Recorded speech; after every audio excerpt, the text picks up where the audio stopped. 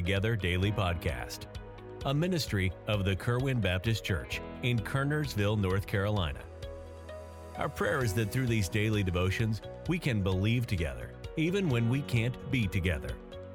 Please join us for a brief devotion Monday through Friday as we strive to continue daily with one accord, as the first church did in Acts chapter 2. Now, here is our pastor, Daniel Hawtrey, with our devotion today. Good morning. This is Pastor Hawtrey. Thank you for joining us for Believing Together. We want to talk about the subject of restoration a little bit this morning. And I think all of us need it at times. We would maybe call it revitalizing, reviving, restoration. And wanted to read just a couple of things here this morning that I think that God has used in my life. Maybe it'll be a blessing to you. Psalm 71 in verse 20 says, Thou which hast showed me great and sore troubles, shalt quicken me again, and shalt bring me up again from the depths of the earth. A couple of interesting things here. Thou which hast showed me great and sore troubles.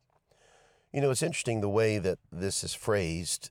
When talking to God, he says, God, you have showed me great and sore troubles. It means this, that God has allowed those things.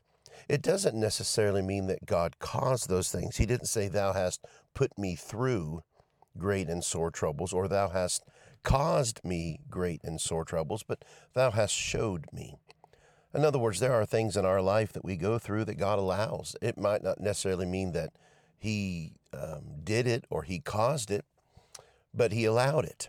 You know, there are troubles I've gone through in my life that was my own fault, from my own doing. It was literally reaping some things that I have sowed. But there are also some troubles in my life that I've been through that I had nothing to do with that. But God allowed it. And there are reasons for God in our life to show us great and sore troubles. Great describes literally the burden that it is on us. Sore describes literally the after effects, the hurt and the pain from it. Many of you listening this morning have been through great and sore troubles. But this is what the psalmist says. He says, God, you that has showed me those things, shalt quicken me again. And now that word quicken means to be made alive. It means this, that I think in our spiritual walk, there are constantly times that we need revived, constantly times that we need restored, times where we're low and we're broken and we're burdened and we're hurt and we're wounded and we're tired and we're worn out, all those things. And he says, you know, although God, you're the one that's allowed these things, God didn't just show us these things and left us to deal with it ourselves. He says, you've showed me these things, but you're going to make me alive again. And then he says this, and shalt bring me up again from the depths of the earth. In other words, God, you're going to take me from these earthly troubles, and you're going to transport me to your heavenly promises. We go from earthly problems to heavenly problems. You say, well, I can't leave the earth. I don't go to heaven. No. But remember what Romans 12 says. I beseech you, therefore, brethren, by the mercies of God, that ye present your bodies a living sacrifice, wholly acceptable unto God. But remember verse 2, and be not conformed to this world, but be transformed by the renewing of your mind.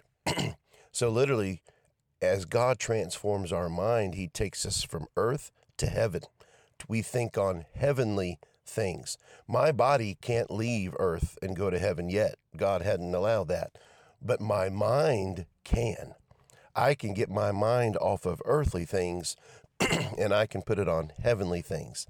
And here the psalmist says, listen, yes, you've showed me, you've allowed some great and sore troubles, but you will make me alive. Thou shalt quicken me again. And not just make me alive, you're going to bring me up again from the depths of the earth. You're going to restore me. You're going to revive me. You're going to do that. And dear friend, don't concentrate strictly on the great and sore troubles. Concentrate on the fact that you have a promise here that God is going to restore you. He's going to revive you. and He's going to remove you. He's going to take you from these troubles in your own spirit and in your own soul and in your own mind, and transform you to some heavenly promises. You and I get so bogged down by what happens here, and that's understandable.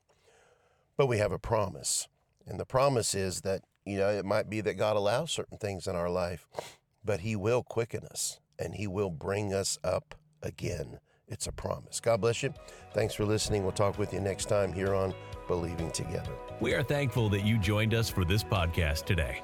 We encourage you to subscribe to the Believing Together Daily Podcast. And please feel free to contact us through our church website, kerwinbaptistchurch.com, if we could be of further assistance. May God richly bless you today.